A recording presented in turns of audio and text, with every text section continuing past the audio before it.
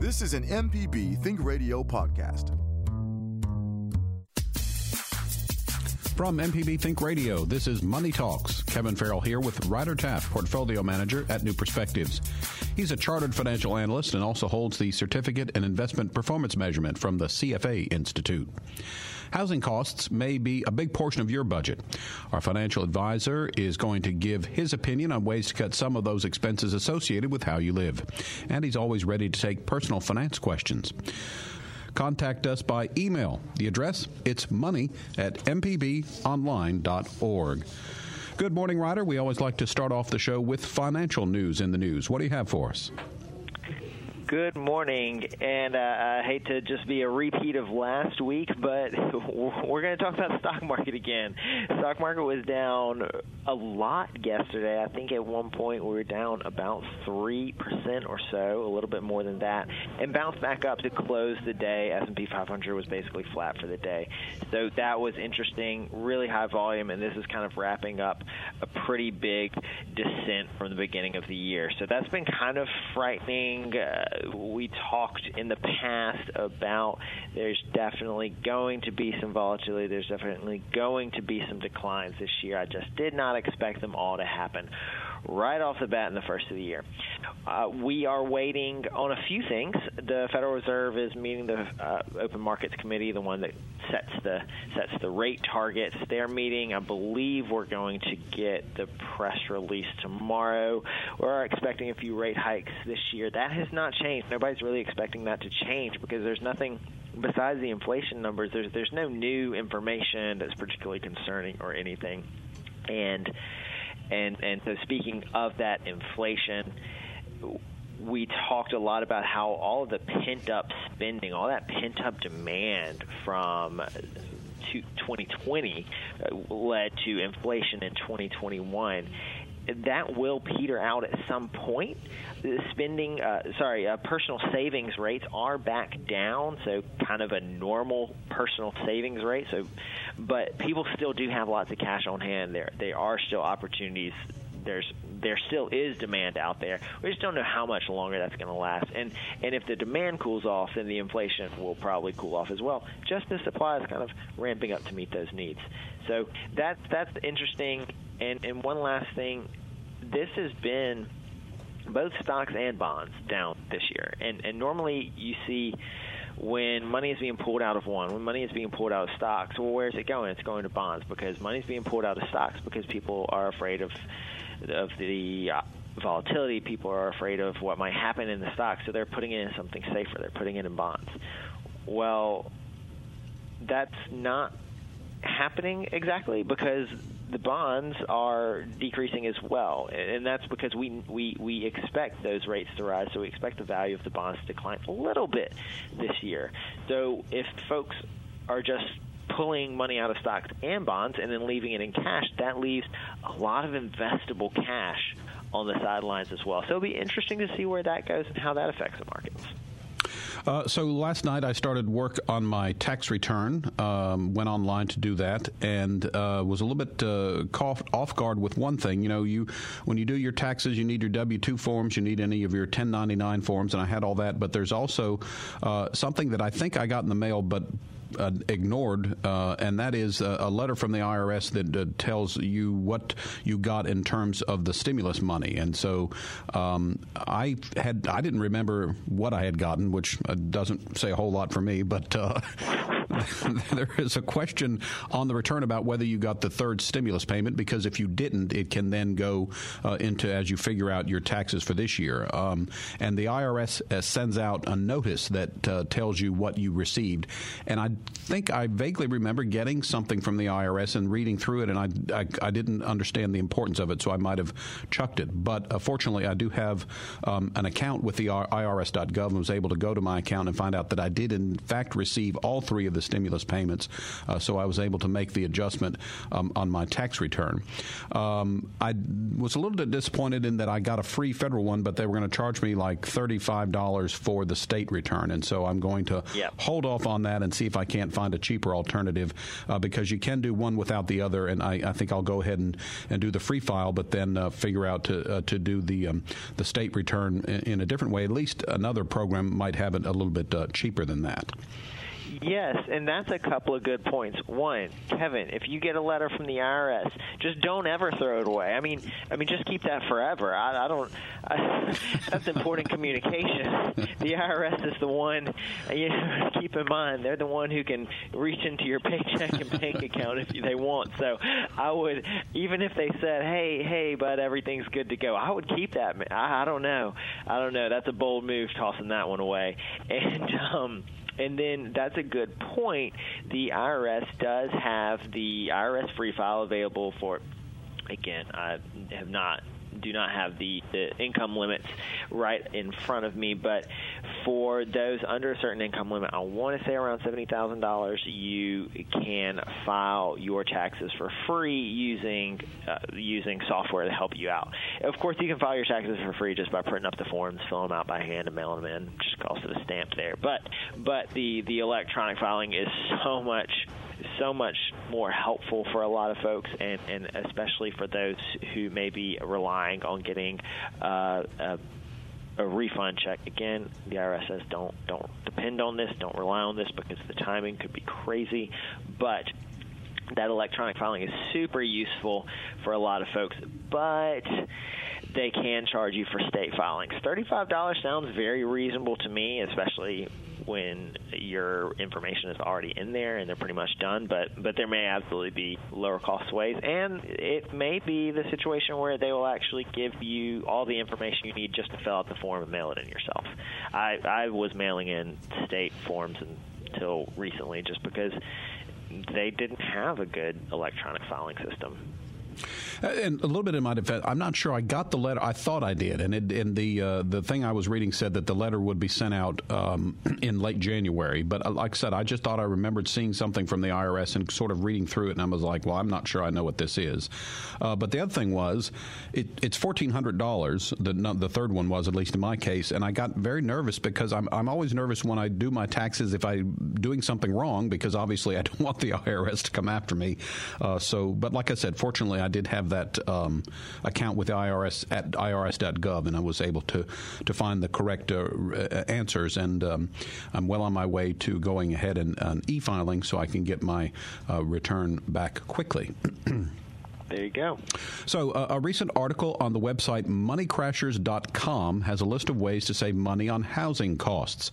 The suggestions range from easy to drastic. So we're going to see what Ryder thinks about some of these methods. We'll start off, Ryder. An easy way to save money is to reduce water and electricity usage. Any thoughts on that? What are some ways that you might think about doing that in your house? Yes, I think that's a great place always to start. It's the first R, reduce. Just use less of whatever this precious resource is. If your water bill is high, if your electricity bill is high, if your gas bill is high, reduce. And I think one of the easiest ways to think about this, I think about this all the time, and I know we're talking about home expenses here, but most of our listeners will drive. Some of our listeners are driving right now.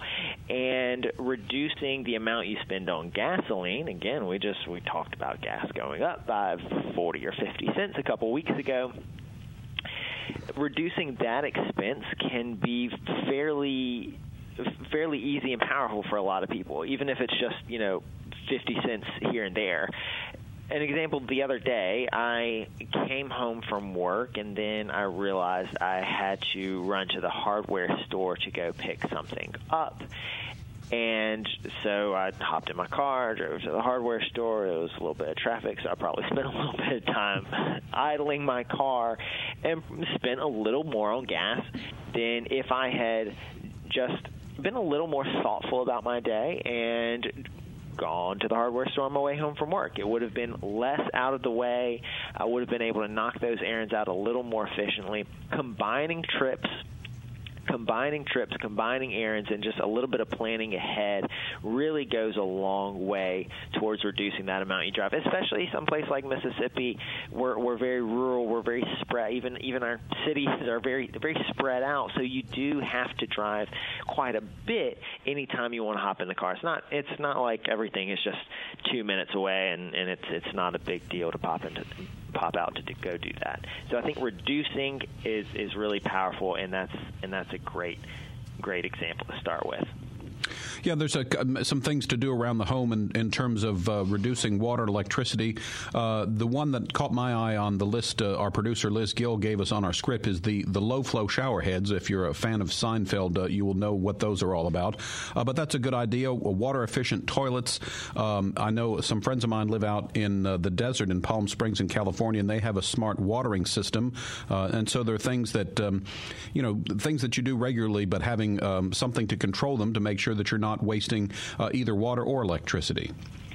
Absolutely, and one of the things that I really love is things like, yes, you can have a more efficient lawn watering system, or you can think a little further and have a lawn that doesn't require as much water in the first place.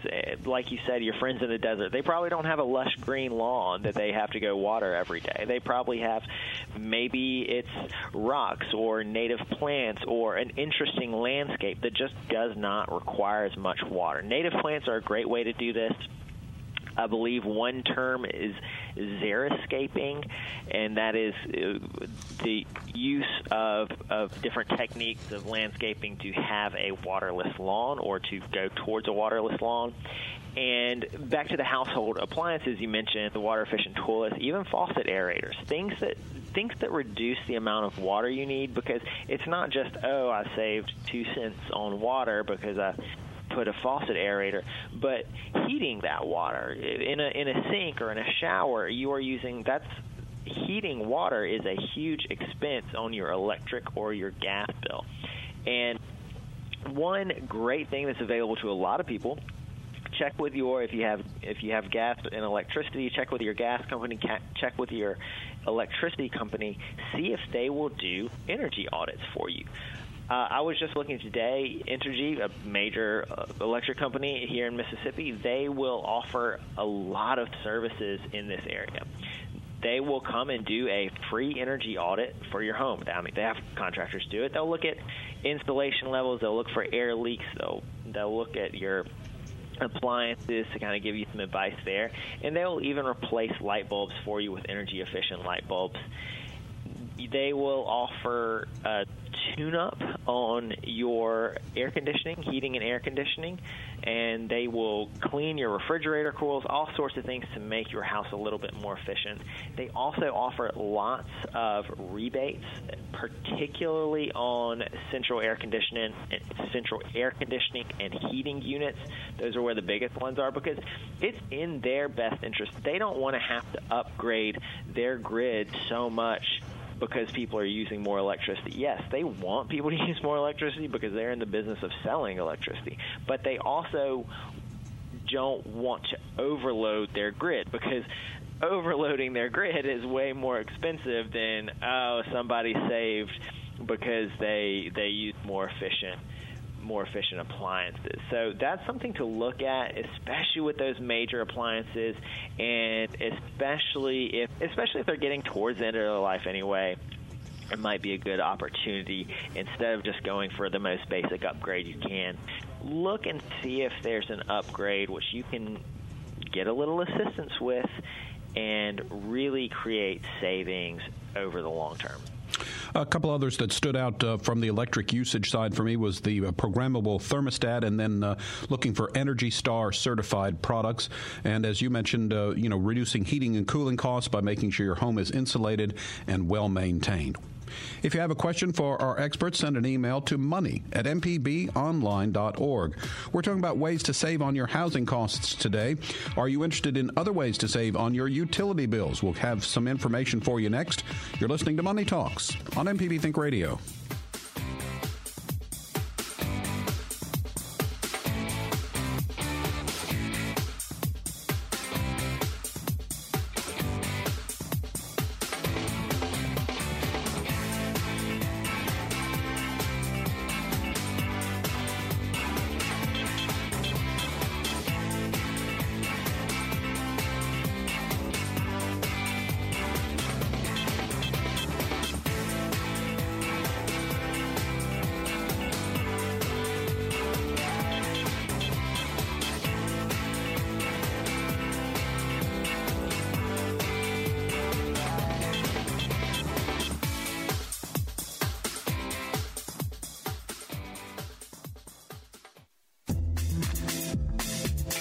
The information presented on Money Talks is meant to provide general information about the topics discussed and is not necessarily the opinion of Mississippi Public Broadcasting. The information presented does not create any type of relationship between the hosts and guests and the listening audience. Please consult a financial advisor or any other qualified professional for guidance about your personal finance questions.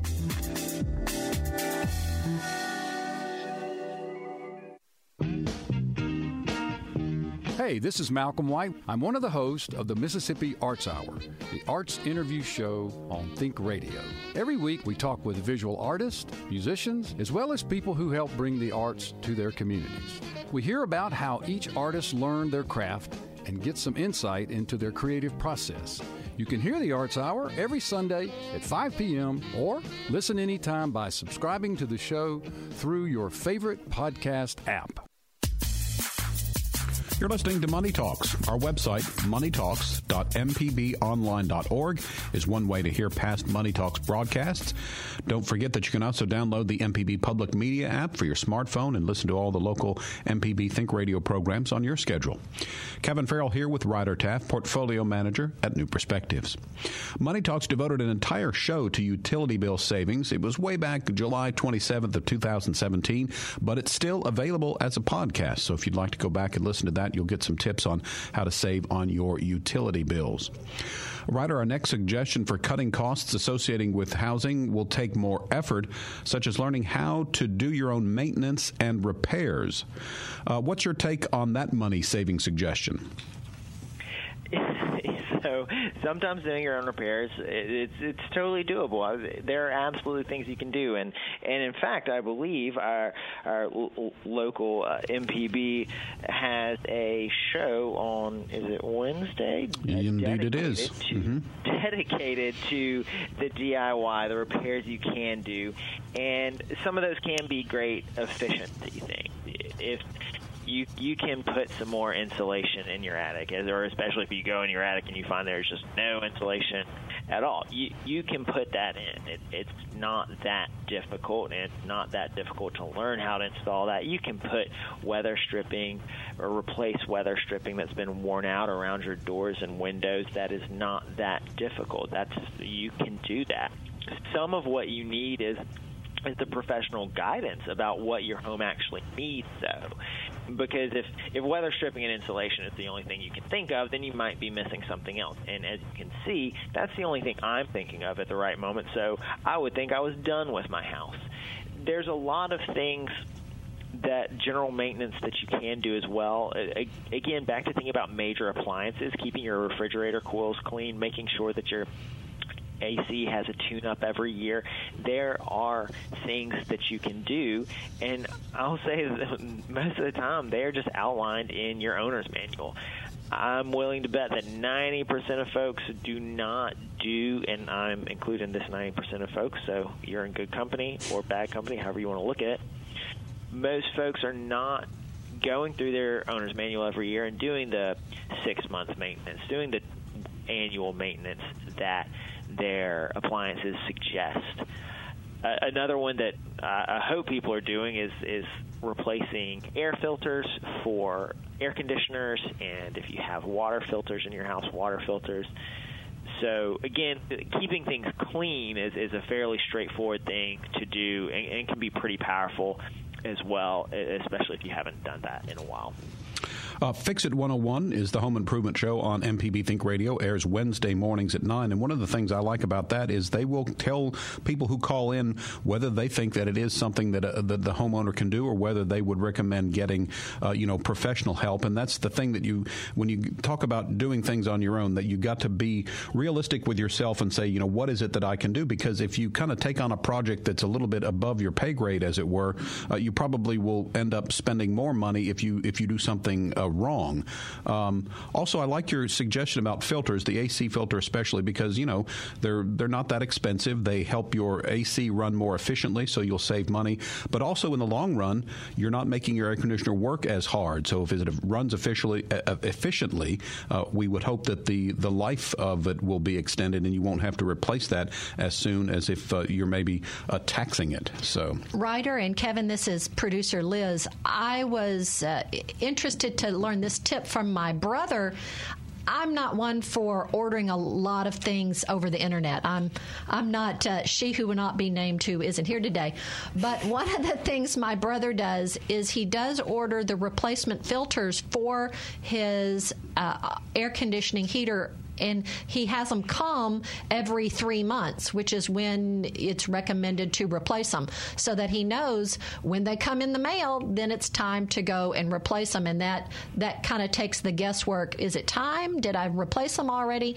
As long as the mail goes through, he knows when it's time to replace his filters. Liz, I do something similar. That's a great tip, by the way, to have that automatically delivered to you when you need a new one. My brain has gotten such mush that I have a little whiteboard on my refrigerator, and I usually will keep track of, when I do something, visits to the vet for my cat, that sort of thing, and then I'll say, replace AC filter on June 3rd, whatever it is. So any kind of tricks that you can do to make sure that you keep those routine maintenance things in mind, I think, again, will in the long term, will certainly benefit you as well. So if you're thinking about lowering your housing costs in the future, a suggestion is to improve credit before buying. Ryder, how much of a difference can this make for a potential homeowner? So it's really important to an extent, and I'm remembering from our past episodes with mortgage experts, mortgage brokers, the big kind of bright dividing line is, I believe they've said, around the 720 credit score. Basically, once you're over the 720 credit score, you're going to get the best interest offers. You're going to get the best payment offers. That's kind of where it all falls into place. And maybe not a huge difference on interest from there on out. One way it might affect it a little more, particularly if you are lower than 720, is how it affects private mortgage insurance, or PMI.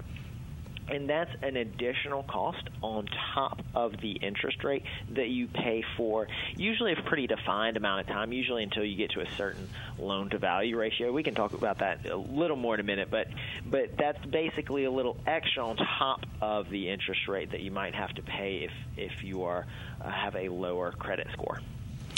Also on this one, too, again, is, you pay for your house over a number of years, 30 years, 15 years, that sort of thing. And so, again, if you're able to get some savings on the front end, that continues to give you lower expenses throughout the life of that whole mortgage. Oh, you're absolutely right.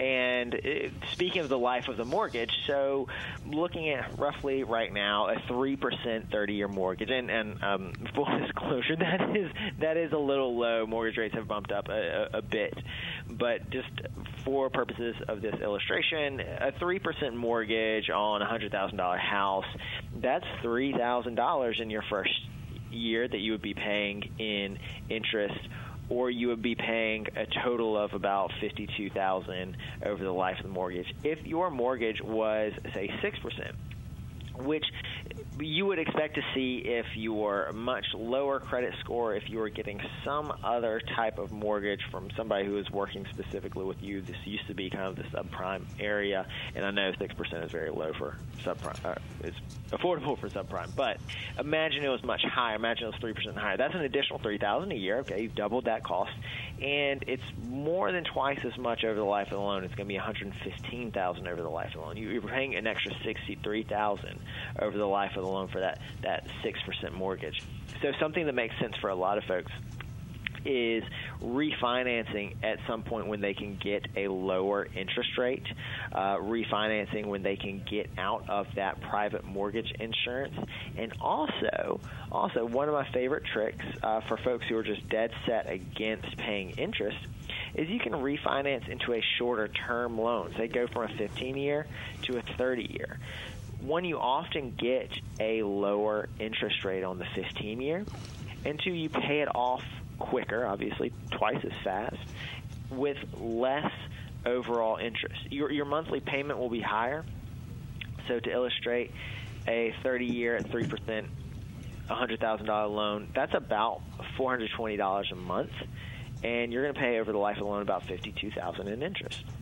With a 15-year mortgage at 3%, $100,000 loan, you pay about $690 a month, so you pay a good bit more, about a little over 50% more, but you're only paying $24,000 in interest. So you're paying less than half the interest. You get it paid a lot faster, and again, you will likely have that private mortgage insurance will roll off faster. So if your budget, it depends. If your budget can afford that higher payment, you might end up, for the long run, in a much different financial situation. You know, I think something like that, it's maybe a little bit harder to grasp because it's over such a long period of time. But if you kind of discipline it and go that route, I think when it comes time to, at the end of something, you'll be glad that you had the foresight to make that commitment early on and save yourself some money. We're discussing saving money on housing expenses. What's a benefit to listening to Money Talks live? We'll have that for you next. You're listening to Money Talks on MPB Think Radio.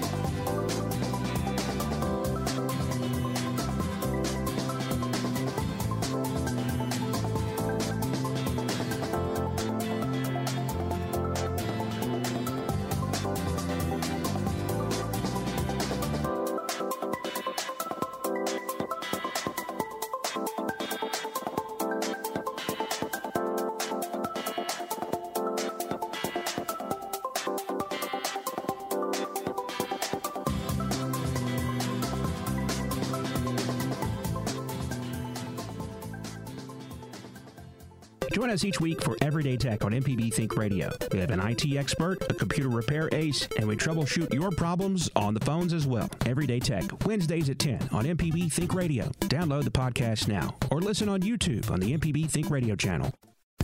This podcast is a local production of Mississippi Public Broadcasting and depends on the support of listeners like you. If you can, please donate today at mpbonline.org. And thanks.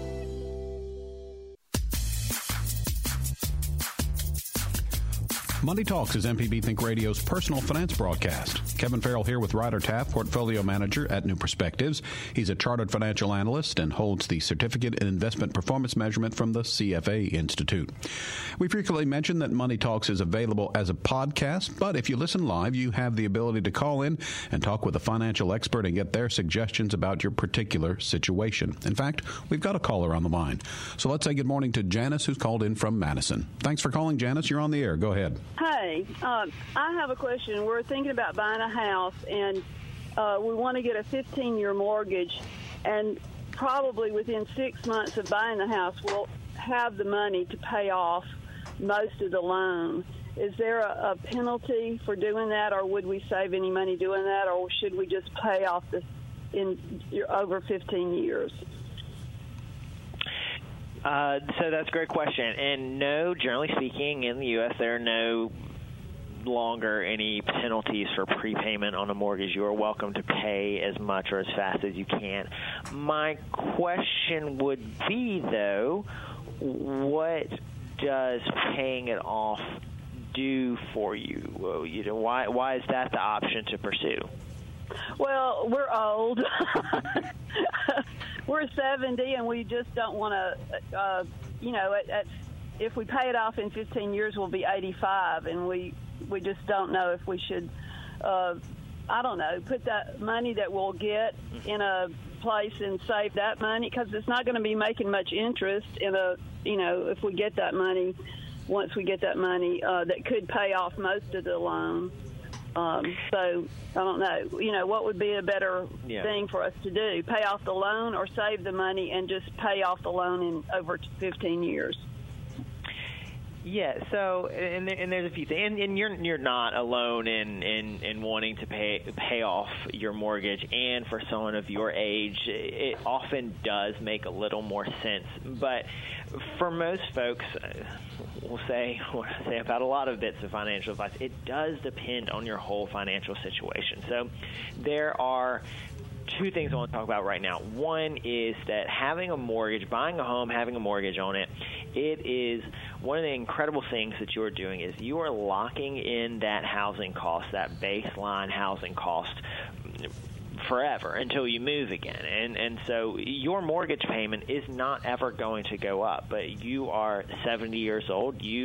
I'm imagining, collecting some Social Security. That Social Security income is inflation adjusted every year. You may have a pension, you may have other money that you rely on. Yeah, so even though your income is fixed, or maybe you have a slight increase, you have an inflation adjustment, if that mortgage payment is affordable, it's going to stay the same for the next 15 years while your Social Security increases a little bit every year. So it's never going to become more burdensome, and in all likelihood it's going to become way less burdensome. And then the other thing is, the important thing about a mortgage, and this is maybe more important for younger folks, but the important thing about having a mortgage, about using debt as a tool in your financial plan, is the flexibility that it gives you. So I always give the example. Say you have $100,000 in mortgage debt and you have $100,000 in cash. Your net worth is zero because you have $100,000 in cash minus that $100,000 in debt. That's zero. You're on paper, you're worthless, but in our hearts, you're not. But if you take that $100,000 in cash and just pay off the mortgage, well, fantastic. You have no mortgage. I bet that feels nice and freeing. But you also have no money. You're going to need money in the future. I guarantee it that you're going to need money in the future, and having a substantial amount of money, it's not just the old, oh well, you can put the money in the stock market and it will grow more. And yes, while I do believe that is true, especially when you're looking at long-term things, we are just talking about the stock market being down almost 10% so far this year. The opposite can happen in the short term, but you would expect that money to grow much more over the long term, but more importantly, you would retain the flexibility of having that money. You would be able to make a large expense. You would be able to, the next day, if a tree fell on your house, pay to have that tree removed. Whereas if you didn't have a mortgage and you didn't have the cash, it might be more difficult to find money available for that. Also, mortgage rates they're even though they've risen a decent bit in the last couple months, couple weeks, they're still at incredible historic lows. It's just going to be really hard to ever find money this cheap again. And so I would just caution people before squandering that opportunity. Okay. Thank you. Great advice. Thanks, Ryder. Absolutely. Thanks, Janice. We appreciate your call. We're focused on finding options to save money on housing costs. The website moneycrashers.com is our starting point for our discussion. We've commented on some of the easy methods. We're coming to some more drastic ways to cut costs. The next one is to brainstorm ways to house hack. House hacking involves finding ways for someone else to cover your housing expenses. Ryder, can you think of any examples?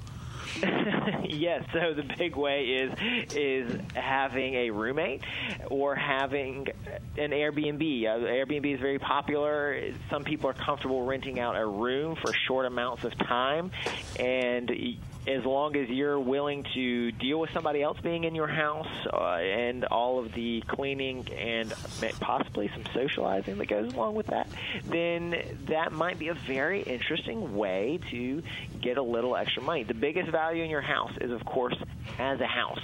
So the biggest money you're going to be able to make off your house is using it as a house for someone who's going to give you some money. A little more kind of steady income, I suppose, would be if you have a roommate or someone who can pay rent consistently.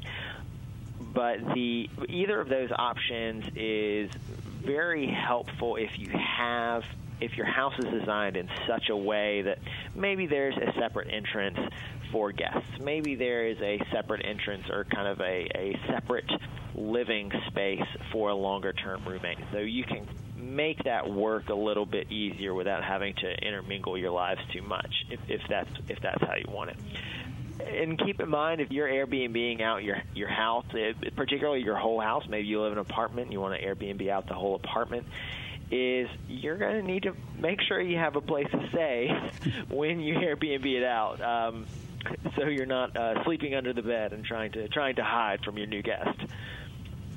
And I would say that, my brother owns a condo down in Pensacola Beach. I might have referenced that a time or two on the show. But when they first bought it, he and his wife went the way of renting it out occasionally while they used it as well, because at that time they were not living in Florida. But anyway, I know my sister-in-law got very frustrated because every time they'd go to spend a relaxing weekend on the beach, she found herself cleaning up, and the couch has been moved over here. I remember one time one of the renters spilled something on the carpet, and instead of reporting it to the third party that was the rental agency, they just drug a table over the spot in the middle of the rug. So there are a lot of frustrations that might go on, and in that case the money was good and helped them with the payments, the mortgage payments on the condo itself, but eventually it became too much of a burden, and they decided that they didn't want to do it that way. So there's some things to think about, although that is a good way to have someone else cover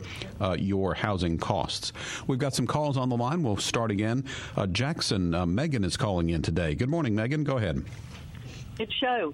Two things. So, back to the PMI. I think, for clarification, I've always heard that if you get your loan down to 80% of the appraised value, not of the original loan value, then you can drop the PMI. Is that correct? Yes. Okay, so with the property values going up recently, that should be a lot of people that could drop the PMI, seems like. And second, yes. It's of the appraised value, not the original loan value. So, and another thing is that, have you ever heard of alternate dwelling units? Yes, or additional dwelling units, maybe. Yes, right. ADUs. Alternate dwelling units. So with the real estate market being as tight as it is, to me, it just makes. I'm just a woman of common sense, I guess, or small thinking. I love it. But it seems like people, that have excess area with their residents, seems like they could. I guess it'd be like kind of like a mother-in-law thing, but the person that owns the alternate dwelling unit would be the owner of it. They would just pay rent for it to sit on someone's property. So that seems like that would be a way of additional income for the homeowner and get somebody into a house. Oh, yes. So are you picturing more like someone having parking a camper or something on your property? Is that what you're thinking? It would be an appreciating thing, not a depreciating. Trailers and RVs and that, they depreciate, but small houses hold their value. And, it's not, it would be like, instead of throwing their money away on rent, it seems like it would be, their own little home, sort of.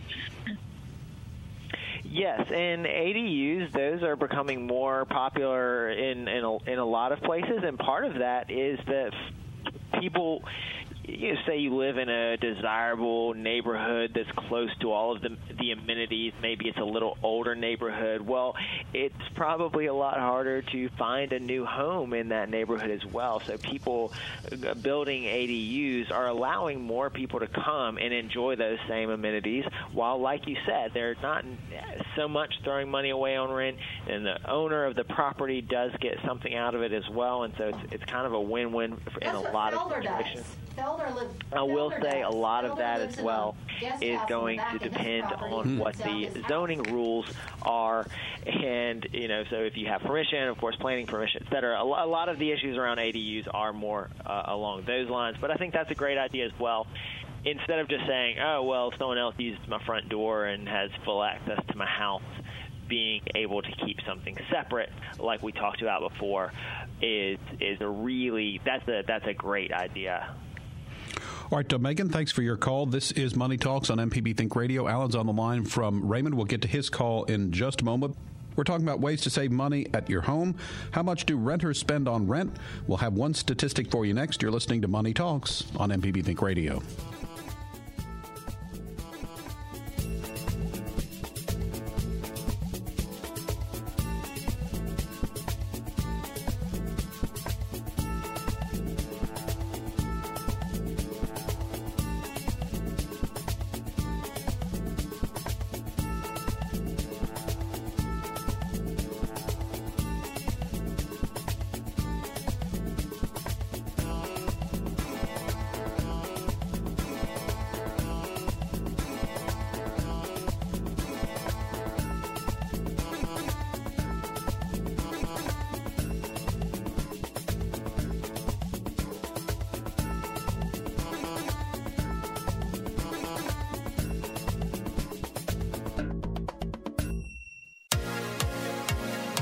On Southern Remedy Healthy and Fit, you get information about foods you should eat to stay in good health and tips on how to stay active.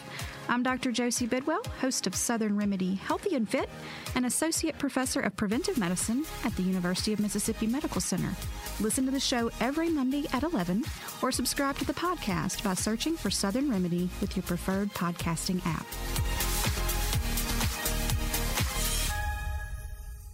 Hanging on to a vehicle you can't drive feels like a dream where you try to run but can't. Rather than hit the snooze for another year, why not donate your car, truck, or other vehicle to MPB and wake up to great television and radio? Call 877-MPB-4CAR or go to mpbonline.org/support and click on Donate a Vehicle to support the programs you count on morning and evening. Now that's a good dream.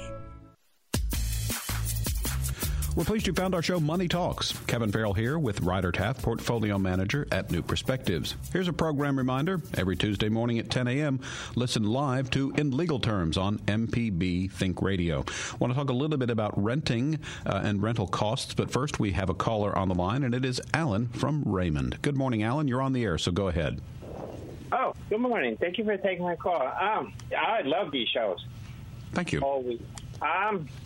My sister, I kind of moved down there, and she's looking to fix her house and to sell it. Maybe if she was going to future move, is there a rule of thumb how much money you should put into your house, home, to sell, and get your money back?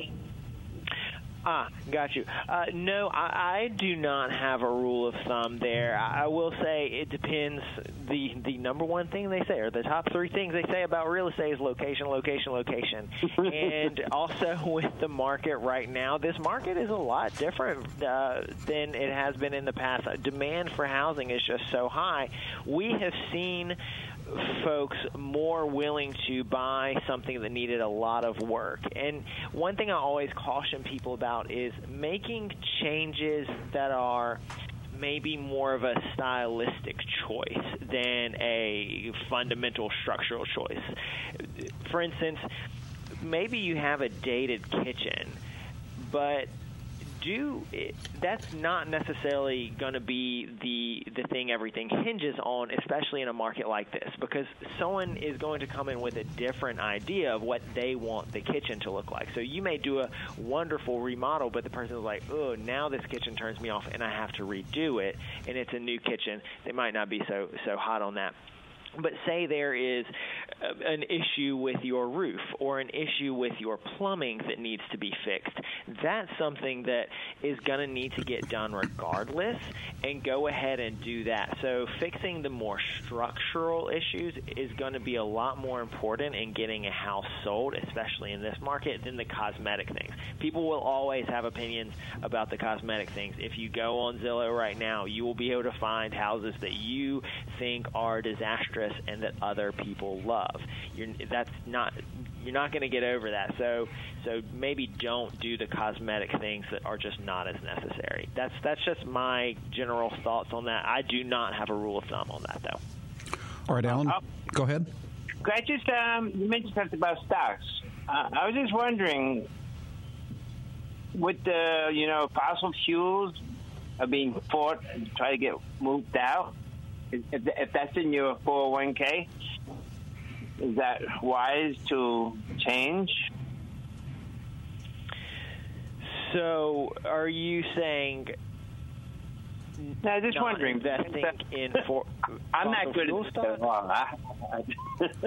But I'm just wondering if fossil. Well, I'm not going to live that long. Maybe. But, so there's a couple of things here.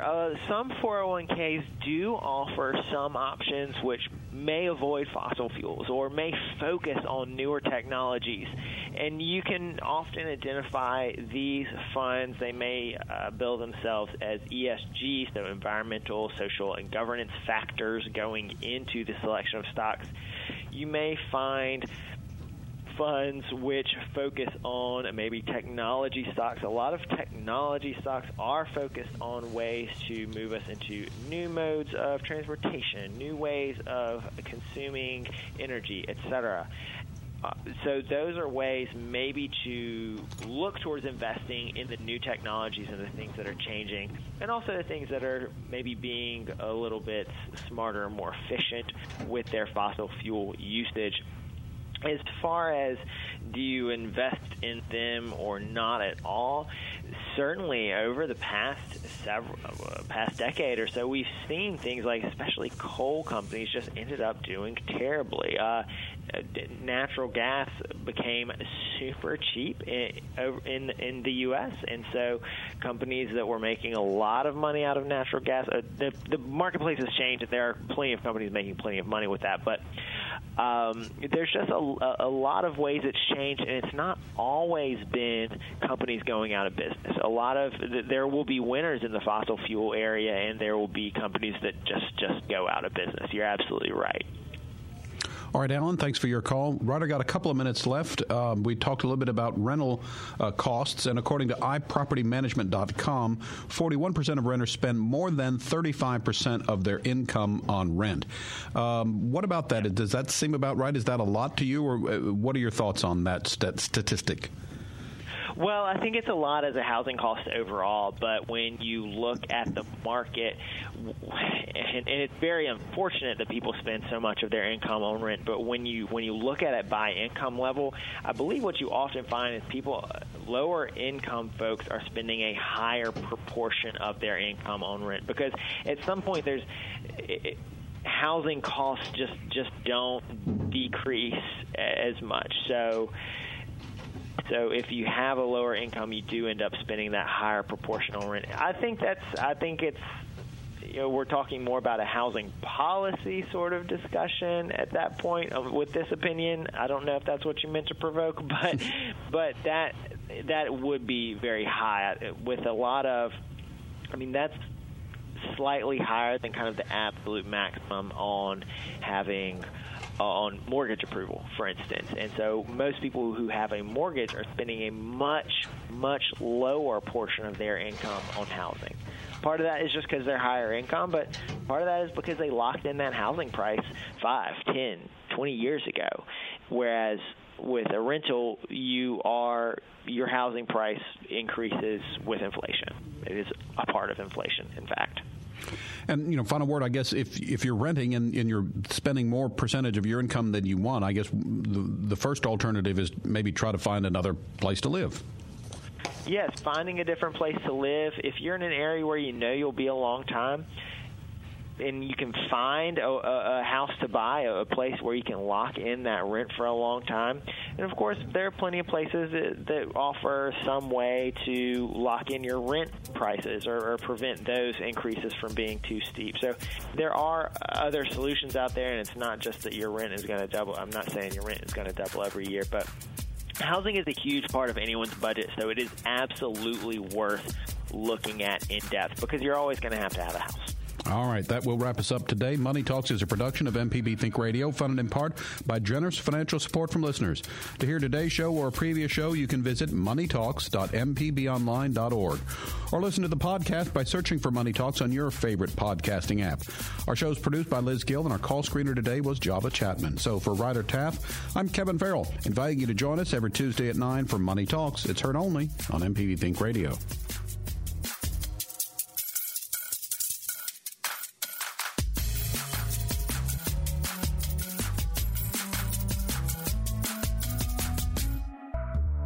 This is an MPB Think Radio podcast.